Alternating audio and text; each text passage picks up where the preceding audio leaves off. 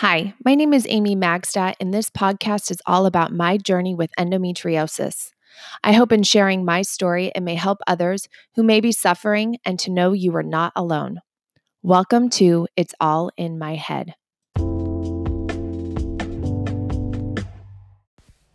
Hi, and welcome to episode 7. I want to start by saying thank you. I have been so nervous sharing my story and my thoughts and putting it out there. But the messages I have received have been so encouraging. It makes me know I made the right choice in recording this podcast, and I hope it has helped you in some way. Through all of this, I have learned more about myself and how I was really feeling during my journey and how far I've come. It's hard when you're in that spot of being in pain, being in a fight mode, being depressed because you don't feel good, to see kind of outside of that, what the future has in store. And recording this podcast and telling my story, I've got to see where I've come from, see how far I've gone, see where I want to go. A few of you have reached out with questions about what to do. You're having some pain, you're having GI symptoms, and you just don't know where to begin. And so I just want to go over a few steps that I think are so important in the beginning of your journey. Number 1, that is to keep a log. Track all your symptoms and also all the food you're eating. Keep track of your cycle as well and any correlation. For me, I use an app, but in the past, I've used a calendar. You can use a piece of paper and just write the date, write your symptoms, write the food you're eating, whether it's a trigger food or not, just write it down. And then also write where you're at in your cycle. If you're before your period, you're on your period, you're ovulating, just so you can keep track of any correlation between the three. Number 2, research. Research more about endometriosis and other causes of pelvic pain. Number 3, listen to episodes 3 and 4 again for reference and use the resources I listed in the show notes to help you in your research. Number 4, talk to your doctor and take everything you've tracked and all the questions you have. Number 5, make diet changes. I know this is so hard. I'm still learning about diet and how it affects me, and so I get it. But especially with endometriosis, diet makes a huge difference and can help so much. And number 6, do not stop fighting for yourself. And if at all possible, see a specialist.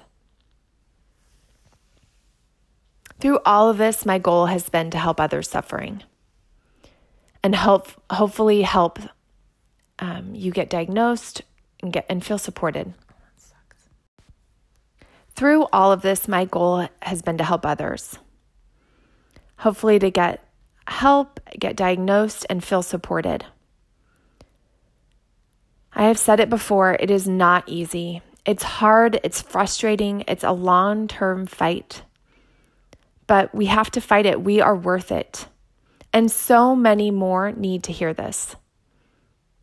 It took me so long to hear the words endometriosis. And that needs to change. All need to know the symptoms.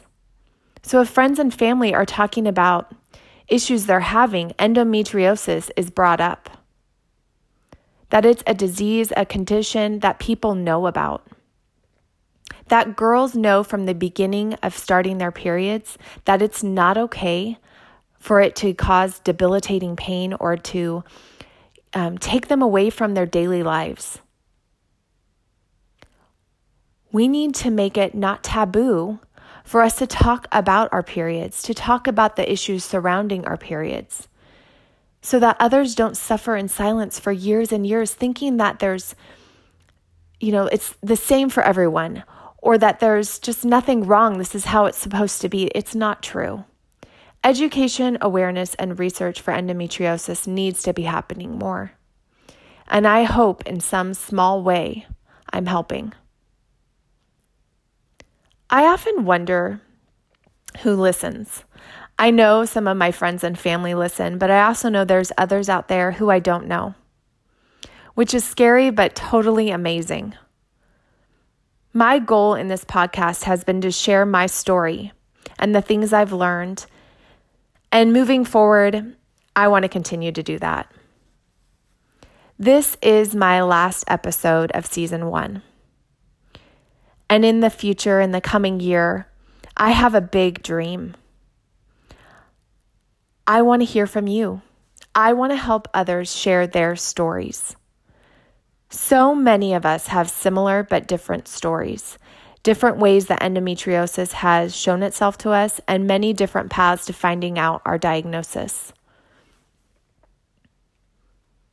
So just as I shared in the last podcast, conversations with my family, in the future, I want to share my conversations with you. So you can share your story, so others can hear more stories that may be more similar to them or the things that they're facing with endometriosis. This is an invitation. If you would like to come on my podcast and share your story, I would love it. I would love to meet you, talk with you, learn from you. I know it can be scary, but it also can be extremely therapeutic. And sharing your story, you will help others. So if you're interested, please email me. Reach out to me on social media. And if you know me personally, reach out in person or by text or by phone. I'm going to have all my information in the show notes. I will continue to update on how I'm doing, the things I'm learning and working on. But like I said, my goal is to now help others share their story so that we can all learn more, feel more supported, feel like we're a community. I can't thank you enough for supporting me on this journey, for listening to the podcast, for sharing it with others, for reaching out and giving me encouraging messages. This has been more than I could ever imagine. And I just want to say thank you again for listening to It's All in My Head.